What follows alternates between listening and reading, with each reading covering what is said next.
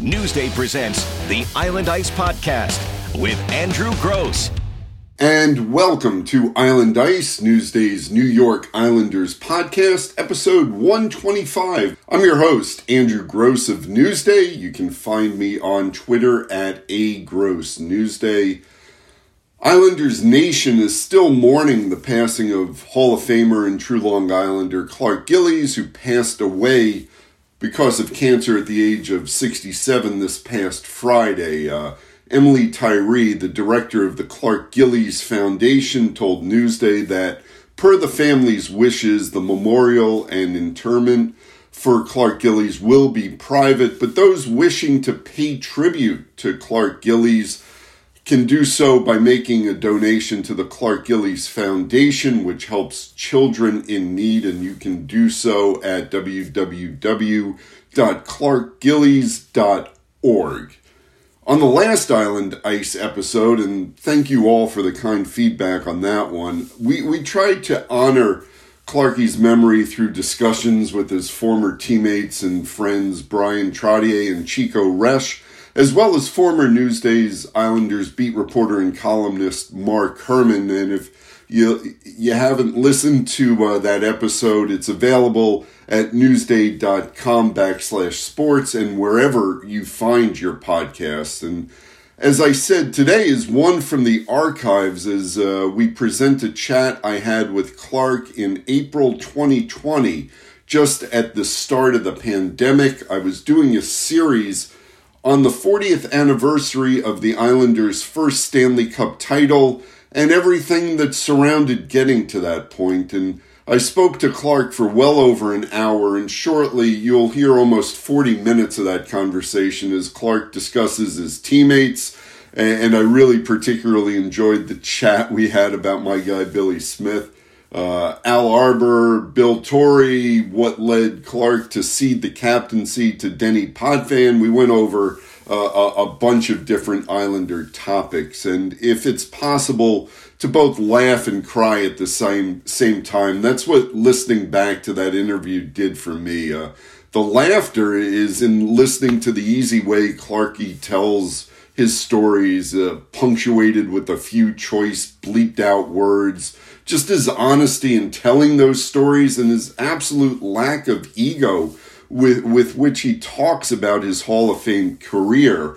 But beyond the obvious of his passing, the tears in listening back to that interview come from wanting to ask Clark so many more questions and just knowing that's no longer possible. So hopefully this will bring back some memories to you as we hear from the great man himself, Clark Gillies.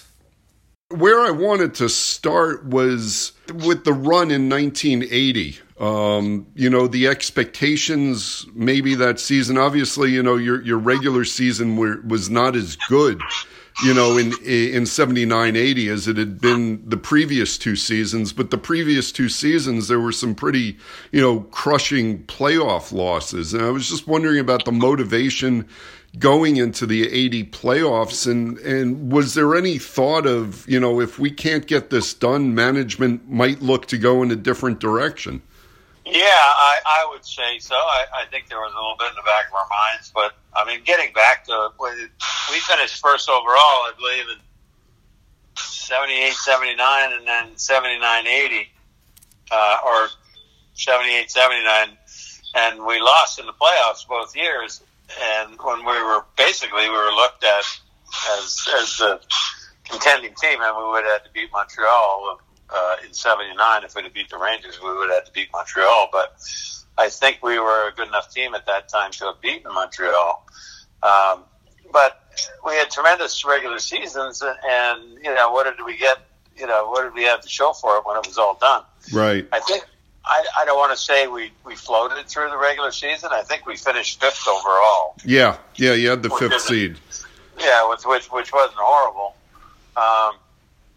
But I think more than anything, and I'm sure you've heard this before, but I think we kind of took the lessons we had learned in 78 when we lost to Toronto, and then 79 when we lost to the Rangers. we started to apply ourselves a little more. Now, I can't tell you what Bill Torrey was thinking if we didn't win the Cup in '80. Would he have dismantled the whole team? I doubt it. Yeah. I'm pretty sure he would have had some pretty good sit-downs with a lot of guys and said, do you want to win or not? Mm-hmm. And I think going into the playoffs in 1980, we had a different mindset. I know, having room with Bob Nystrom, I know exactly what he was thinking, and he motivated me and pushed me to do things that I hadn't done in the previous two playoff runs. So it was just a matter of the whole team taking it upon themselves to, apply a little more, some guys take on a little more responsibility, and just kind of suck it up and say, listen, we should have won already and we haven't. So what do we need to do to get this thing done? And I think we all applied ourselves a little bit more, whether it be on the physical side, scoring wise. Thinking a little more, played better team defense, and then of course, getting Butchie in the at the trade deadline kind of made that team a lot more dangerous and a lot better defensively. So, there were a lot of circumstances that changed going into that 1980 playoffs. You were now dealing with a team that was bound and determined to do the things necessary to help us win. Was the lesson coming out of that Maple Leaf series in '78, and maybe to a lesser extent the Rangers series in '79, was just that physicality, also had to be at the forefront, for some of these playoff series? Yeah, we took it on the chin pretty good from everybody when we lost to Toronto. Main reason we didn't play physical enough. They did some things to some of our guys, like Bossy got hit. I forget who hit him now. I hurt him pretty bad in his first or second game up in Toronto, or second or third game up in Toronto. And, we didn't do anything about it. That was probably, a lot of that blame probably falls on my shoulders. But we going into the playoff, the first series in '80, we beat Los Angeles. They gave us one little scare, but we ended up beating them, and then we went into Boston, and that's kind of where the whole thing started. I was rooming with Bobby Nystrom, and we were watching, I think you've heard this story, we were watching the 11 o'clock news before Game 1 up in Boston, and the news anchor handed it over to the sports guy, and he asked him what he thought about the series, and the guy said the Bruins will intimidate the Islanders so badly that they won't even want to play. The Bruins will win this in 5 games. Huh. And I thought Bobby Nystrom was going to go through the TV after this guy. And then he turned on me. He says, Clarkie, we're not going to let that happen. He said, you heard what the guy said. He said, we're not going to be intimidated. He said, through this whole series, he said, you got O'Reilly. He says, I got Wencek. Gordy Lane's got some. Gary Howitt's got somebody. He picked out somebody for everybody on the team to be responsible for. And that's exactly the way it unfolded. I got 2 fights with. First game was pretty quiet. Second game, I got in 2 fights with O'Reilly. Bobby got in a fight with Wencek. Gary Howitt got in. We had a bench carrying goal at the end of the first period. We come out of Boston. We were up 2-0, and then came back home, and I had 2 more fights with O'Reilly. Bobby was fighting with guys. It was a tough series, but we were a different team, and I think we ended up, we won. We went up 3-0, and then we lost Game 4 because of O'Reilly wouldn't quit. We thought we had beat the crap out of him enough that he might quit, but he ended up getting the tying goal with about 20 seconds to go in the game and winning overtime.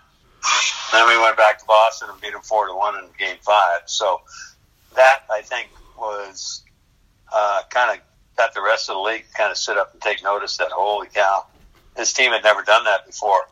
And we had just kind of pounded the big bad Bruins into submission and went on. The next series we played Buffalo, we ended up winning in 6 games. That was a lot less physical than the Bruins series. And then we had to go up against Philly. And, plus, let's not forget, not only were we playing much more physical, but we had a tremendously powerful offensive team. I think that year in 1980, we were number one in power play. Mm-hmm. If I'm not mistaken, I think we set a record for most goals on the power play, which has been broken since then, obviously. But, so playing against the Flyers in the final, they really couldn't afford to take too many penalties because it seemed like every time they got a penalty, we scored. So it kind of took a little bit of their game away from them. Yeah, I won't say it wasn't a physical series. It was gut wrenching. I mean, every game, you couldn't sleep, couldn't eat. It was physically draining and from that respect. But we went out and played. I mean, we just played with a lot more enthusiasm, a lot more confidence, and a lot more aggressiveness, I guess. You mentioned the scoring and the power play and special teams and all that. How did Bryan Trottier, how did Trotz really elevate his game, through that playoff run? I'm not so sure Bryan had to elevate anything. He was always very consistent. I didn't play with him and Trotz in that playoff because when Butch came to the team in 1980, Al came to me and said, "I want you to play with Butch." Because I was playing with Bryan. I was left wing with Bryan and Mike up to that point, and I said, Al, whatever you want me to do. I mean, was I a little disappointed I was getting taken off the number one line? But yeah, I would be lying to you if I said I wasn't. But I basically said, you know what?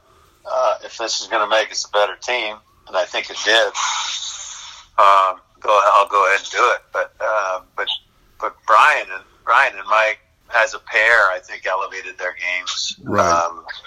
Maybe not so much individually, although you've got a pretty good advantage. I used to say that hockey team with Billy Smith in goal, I think one playoff series we were giving up just over 2 goals a game and averaging 5 goals for. So, when you got the likes of Trottier and Bossy and Potvin, and then go down to our line, me and Goring, and even our third line with Nystrom and Merrick and John Tonelli, pretty well-rounded scoring. That's a really good third line.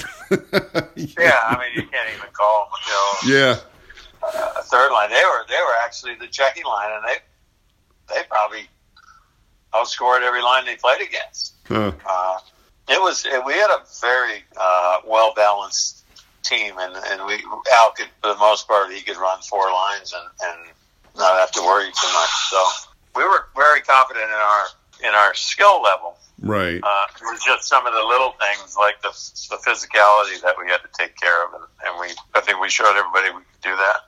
And the ones we won, I mean, it was, now that you've proven you can do it and everybody knows you can do it, the idea is to try and go out and do it again, which fortunately we were able to do for 4 straight years. So, and I think one year the biggest scare we had over that 4-year time frame was probably in the third cup when we almost lost to Pittsburgh in the first round. Right. And we got a couple of lucky breaks and ended up beating them in the first series where we should have destroyed them. We ended up hanging on by the skin of our teeth in Game 5, and that was kind of a wake up call because nobody at that point, especially in the first round against Pittsburgh, did anybody think that our run was going to stop against them. Right. And it almost did, and so I think that kind of shook us up a little bit and said, "Okay, boys, let's get back to work here. If you want to win your third one, you're going to have to be a lot better than that." So, hey, one difference, I guess, in the 80 run was the fact that Al went to Billy pretty much exclusively, after, Game 2 of that first round series. He alternated Billy and Chico the first 2 games, and then it was pretty much Billy. And it stayed like that, through the playoffs, through your whole run. How did you see, what did that do for the team, and what was it like playing in front of a goalie like Billy Smith? Getting back to that, Chico was pretty much the number 1 goaltender up to that point. If you had to pick one or the other, he got the most playing time. And then something happened when when he faltered a little bit and Smitty got put in there, Smitty never looked back. He just, it was like, you want me to go in and play? You want me to play under these conditions? Then I want you to play me, basically is what he said. I'm not going in there for one game coming up. I'm going to go in and I'm going to stay in there. And I don't know what the conversations were between Al and Smitty, but I'm sure that they were pretty heated because they used to get after each other pretty good. Yeah. And you never saw Smitty at a morning skate. All the rest of us would be there, and Smitty wouldn't be there. And in the beginning, it used to kind of bother guys. Why do we have to come down here and go skate around? And Smitty's at home sleeping. Right. And it was kind of like mind your own business, you know. Like that's how Smitty prepares. I didn't know anybody could sleep that much, but Smitty he'd get to the hotel. We stayed over at the East Norwich Inn, and there was, right off the main lobby there was a little cottage, just a freestanding building. It had kind of a little suite in it. There was a bedroom and a kitchen and stuff, and that's where Smitty stayed. And we'd go down on the day of the game. I needed to go down for the day of the game for no other reason than I was going stir crazy at the hotel. I had to go down and do something to get my mind off the game that was coming up that night. But Smitty's preparation was, he'd wake up about 11 o'clock, jump in the shower. We'd get back to the hotel for a 12 o'clock meal. Smitty'd be sitting there. He'd eat his meal. He'd go back, get back in bed, and go back to sleep. and that's the way he prepared. Then he would get up at 4 o'clock, something like that, and he would go down to the rink. And by the time I got there, he'd be sitting in his stall with everything on except his shoulder pads, his chest protector. He'd have his pads on. He'd just be sitting there, getting his mind ready to go out and do what he had to do, which was more than just stopping pucks, because, as you know, Smitty was a miserable. I tell you what, I would have cracked him over the head with my stick if I was playing against him. But, some of the shit that he did to guys in front of the net was brutal. Yeah. But you know, the more it happened, the more it went on, the further away they stood. So it helped. You know, Smitty helped his own cause. But what was he like to have in the net every night? I mean, it was great because he knew he was. You know, intimidation is a big part of the game, and Smitty would intimidate other players. The guys, you know, you think the goalie's not going to be that intimidating, but they were so afraid of him because they thought he was completely out of his mind, and he was going to, you know, he's going to hurt me if I get near that net. He's going to hurt me. Yeah, which he did to a lot of guys. Yeah, and that was a huge plus for him. And by the way, they were sort of right when they thought he was out of his mind, because for many years I thought he was out of his mind. But he's such a different person now that the games are over and stuff. He's just, you know, he's so docile now. It's not even funny. But completely different person. But we loved him like that. That's the way he had to be. He had to be just, you know. He had to be, and they had to realize that he was capable of doing anything to them. And I think that was a scary thought. I saw what he did to a bunch of guys. I mean, he took some serious cracks at a lot of guys. But at the end of the day, it's what made him such a good goaltender, because he had a lot of room. He basically saw everything. Then nobody got in front of him. Nobody got near him. Yeah. And he was able to see the game a whole lot better than most other goalies. So. Well, and he also had some pretty good goalie chops to boot. I mean, he was a decent goalie, you know, but seeing the puck certainly helps. Yeah. No, I mean, that's why he saw the puck, because anytime you took your life in your hands and you got within stick's reach of him. I saw him spear Lindy Ruff in the face in against Buffalo in 1980. Lindy made a mistake of getting right at the end of Smitty's butt end, and he butt-ended him right in the face. And then, you know, the thing, he wasn't afraid to do it. I mean, the thing with Gretzky up in Edmonton, when Gretzky was coming around the net, Smitty got that little chopstick and he swung it down and he hit Gretzky. I don't think he hurt him, but Gretzky made it look like he hurt him. And then he did it again to what's his name, Anderson. And then when we were playing Edmonton in the final game, when Anderson went to the front of the net, Smitty made it look like he took his feet out from under him and chopped him or something. Anderson got a penalty and Smitty didn't get anything, and he said, "Two can play that game." Yeah, he was a beauty. Oh my God! And the things he used to do to not shake hands with the guys after the playoffs. Yeah. I mean, it's just things that you just shake your head, but that was Smitty, and he wasn't going to let anybody change his mind. It's like, Smitty, you got to shake hands with the guys. No, I don't. No, I don't. These guys have been trying to kill me for 7 games, and now I got to go shake their hand. I ain't doing that. And you got to see his reasoning. Yeah. Because, every one of them wanted to hurt him. And all of a sudden, because we win, they turn the switch off. He's like, not a chance. Not a chance. I talked to Denny Potvin the other day, and I was asking him, I know Jean, was reacquired, before the season. He had been traded away, and then he comes back for that season. And I was just wondering, what you saw, what was Jean's role in Denny? Obviously, he succeeded you as captain that year and, becoming more of a team leader. How much did Jean, really help that transformation there? Well, I mean, Potsy, John Potsy was part of that power play. Yeah. Denny and him were the two main guys back on the power play during that 1980 season. Potsy had a big role on that hockey team. Part of the first 2 cups.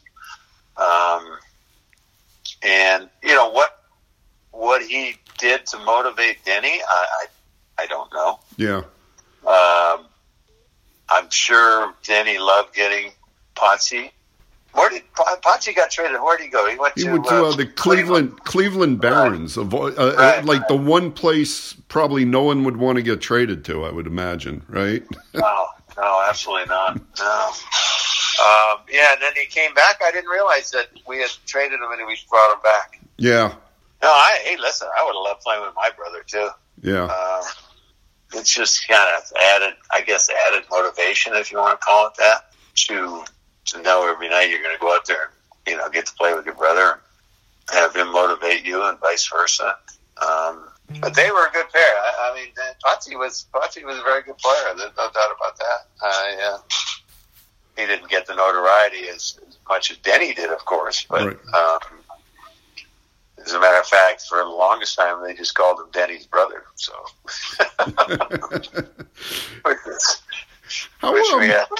we actually called him that once in a while to piss him off too. So, you're Denny's brother, right? Yeah. In your mind, I mean, people, when they talk about great defensemen, they talk about Bobby Orr, obviously, and then Denny always seems to be, one of the next names that comes up. Just what was your take on how good Denny was at kind of both ends of the ice? Obviously, yeah, both great players. What are the top 5 that I've ever seen? I don't think Denny would be too upset if I said I thought Orr was very special. Yeah, sure. But at the same time, there are things that Denny did that Bobby couldn't do. Bobby's greatest asset was his ability to skate. You want to compare somebody to Bobby more than Denny, it would probably be a guy like Paul Coffey. Yeah. Who's one of his greatest attributes, and he's still a tremendously fluid skater at almost 60 years old. So, or is 60. To grab that puck and be able to carry it up the ice like that. Denny's, I think, a couple of things that made Denny so great were his ability to pass the puck, and one of the things that also made him different from the other two, Coffey and Orr, was that he had a tremendous mean streak in him, and the ability to really and not worry about it too much, the ability to hurt people. Yeah. Then he had vicious when it came. He had one of the best hip checks that I've seen, and if you weren't careful, you were going to the orthopedic surgeon the next day. And Denny had very little conscience when it came to that stuff. It was like he was out there to hit, and if it happened and the guy got hurt, it didn't bother him one bit. I don't think, anyway. I never saw him show any real remorse. Yeah. One of the most interesting hits I saw him put on was when he hit Bent Gustafson in Washington. It was kind of a shin-on-shin type hit. It was very close to being a knee-on-knee. And Gustafson's leg broke, and Denny's didn't. And it was like, that is what he was capable of doing. And you just had to be so aware of the fact that Denny was on the ice. And he was pretty good with his stick at the same time. So, tremendous knowledge of the game, what to do in certain situations. He played in all the big situations, obviously. Made our power play one of the greatest power plays ever. Butch Goring talks about Denny's ability Denny would just take one step up from behind the net and just drill a pass right on the blade of your stick at center ice. And it was the ability to get out of our own end with passes like that made him, just a tremendous asset. So you could go on and on about, who was the best, who did this, who did that. But for many, many years, Dennis Potvin was part of what made us a great hockey team. He was a very big part of that. So I'll leave it up to guys way smarter than me to figure out who the best ever was or how you rate them. But he was the best we had, I can tell you that. And four Stanley Cups and almost 5 will tell you what he meant to our team. Tell me about your game that season. How happy were you with the way your season developed? And obviously, there's the story of you had been captain, and that transition to Denny. Did that help you that season? Well, one of the reasons I gave it up, I don't know. It just seemed to. I didn't think I needed that to be a difference maker on our team. I guess something to that effect. Right. I felt like I was more of a, maybe I wasn't right for it all along. I have no idea. I just felt like it stopped me from being the guy I wanted to be. I wanted to just be this big, happy-go-lucky, have a lot of fun in the locker room when we weren't playing, get out there during the games and make a difference by throwing a hit, getting in a fight, scoring a big goal. The other thing was just, I don't know quite how to put it other than the fact that it was, I almost at some points felt like I was more of a social coordinator than anything else because, as captain, you got to organize all the team parties. Yeah. And team parties were getting very expensive because I would organize the parties. I'd pay for them ahead of time, and I'd try and collect the money from on the team. They wouldn't give me the money. So it ended up costing me a lot of money being captain, never mind a lot of stress. But that's a bit of a joke. But, but not really a joke because it did happen a lot where I get stiff for a bunch of the money. But, stuff like during the game, and I used to kind of have fun with it. Because Al would go, he said, go ask the referee what the hell that call was all about. And the referee would say, well, you tell Al that he tripped him. I said, that's what I thought. And I would go back to Al and I go, Al, you got 2 minutes for tripping. And Al would kind of look at me like, that's it? I go, oh, you tripped him, Al. What do you want? And I did have some fun with it in that respect, but and then after we lost in '78 against Toronto, and then you lose in '79 against the Rangers, and you kind of say, "Am I doing the right job? I mean, how much am I to blame for this? Did I not motivate the guys? Did I not do what I could while I was wearing the C?" And Maybe it was more of a superstitious thing than anything else. Like, we haven't won. Now, we got to give it a try with somebody else. And I actually went to Al, and I'm the one that said to Al, I said, I want to give this up. And I said, I think the guy for the job is Denny. Yeah. I hadn't even spoke to Denny about it. I just, that was my feeling. I said, I need to talk to you. And I went and I told him I wanted to give up the C. And I said, I think the obvious choice is Denny. You know what? I didn't look at Denny a whole lot differently because he had the C on his sweater when we went out there night after night. Yeah. I always knew I was going to get a great effort out of Denny. You know, I think most of us, I think we all, you can go down the list of guys. I mean, leaders on that team, Trotz, Boss, they were all leaders. They were both leaders in a big way. They had to go out and play hard every night or else we weren't going to win. So you followed their lead. Bobby Nystrom, Dwayne Sutter.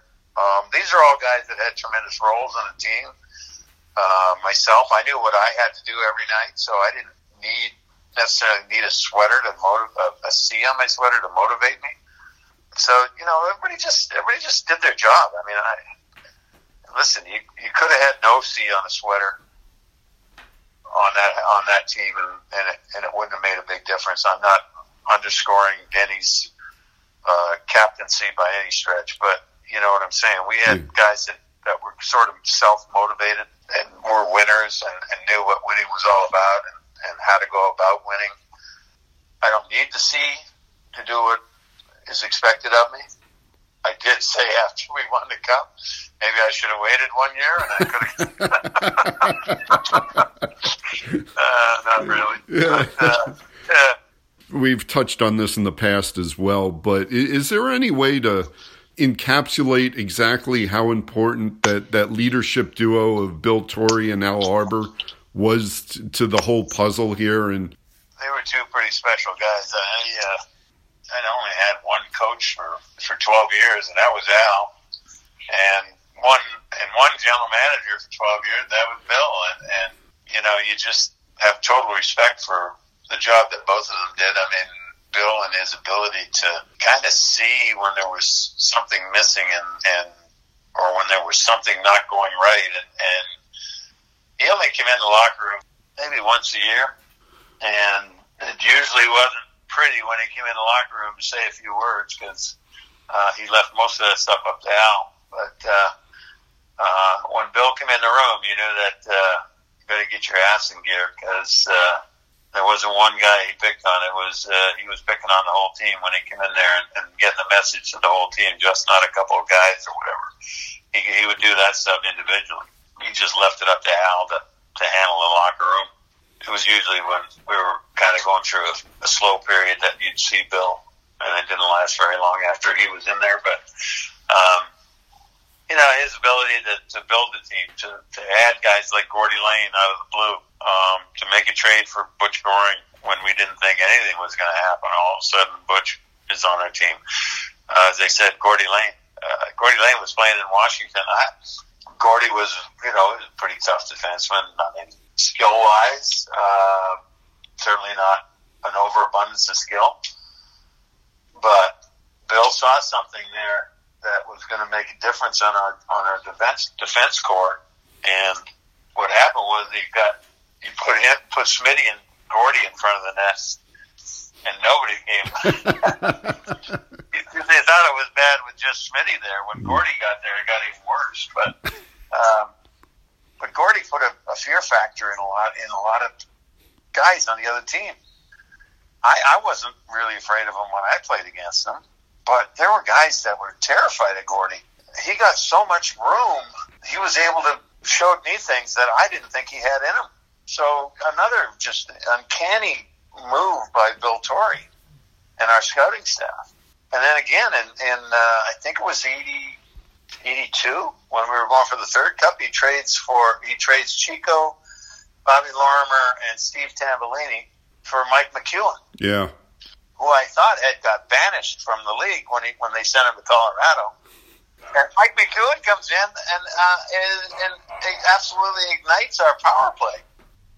It's just weird. I mean, the way things, the trades and the moves that Bill made during that 4 or 5 year run was something I'd never seen anything like it before. I've had opportunity to talk with Lou Lamoriello, and and I see a lot of Bill and Lou Lamoriello. I really do. Yeah, no, I've heard that the Lamoriello Trotz, team is a little bit of a reminder, but I would agree with that. Yeah, I like the way Barry handles himself behind the bench. Symbolic of the way Al used to handle himself behind the bench, and to see Lou up there and the way he just watches the game with such intensity is pretty impressive. We talked about the build up to a couple of seasons of playoff disappointments, and you make it through. You finally win a semifinal round against the Buffalo Sabres, and you get into the Cup final against the Flyers. The first two games are in Philly. You split them, an overtime win, and then they had I think they beat you pretty bad game 2. What do you remember about coming back to Game 3 at Nassau Coliseum, finally getting a Cup final game at the old barn? I remember being probably as high as I've ever been before Game 3. Yeah.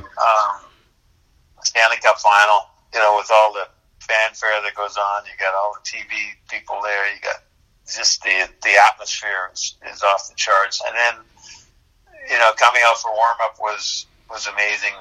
People in the stands, and you got to, trying to control your emotions so you don't burn yourself out in the warm-up.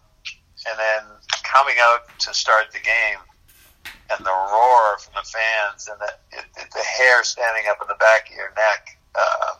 It's just, I don't know. I've never experienced anything like that.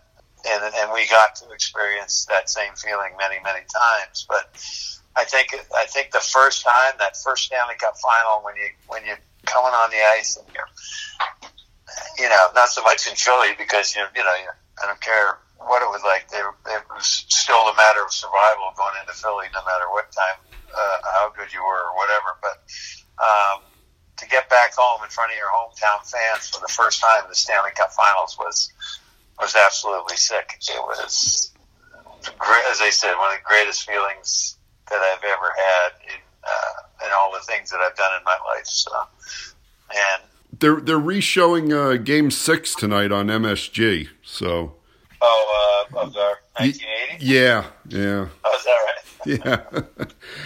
Maybe I'll put a little bet down. I think I know who wins that. yeah. Side bet that it goes to overtime. But yeah, that's what I said. I bet my wife yesterday. I said, "I bet you $100 Tiger comes back and wins this thing."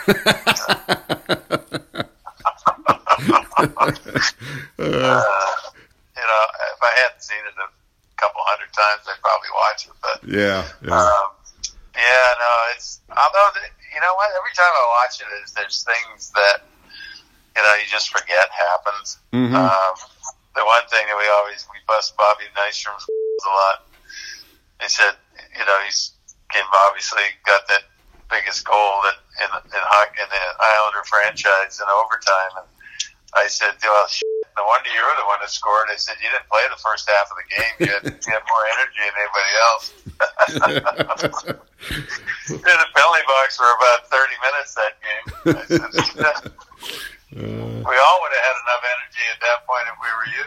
Maybe a silly question, but how much fun was that Stanley Cup parade, that first one? Well, I remember getting in those little cars. I forget where we staged that, where the cars came from. I think we were over by the bus depot over there somewhere. Yeah. I don't know. That whole area has changed so much, but getting in those antique cars and driving through the crowd. We got motorcycle cops, you got cops on horse, and it got pretty wild. We didn't realize how fired up the fans were going to be.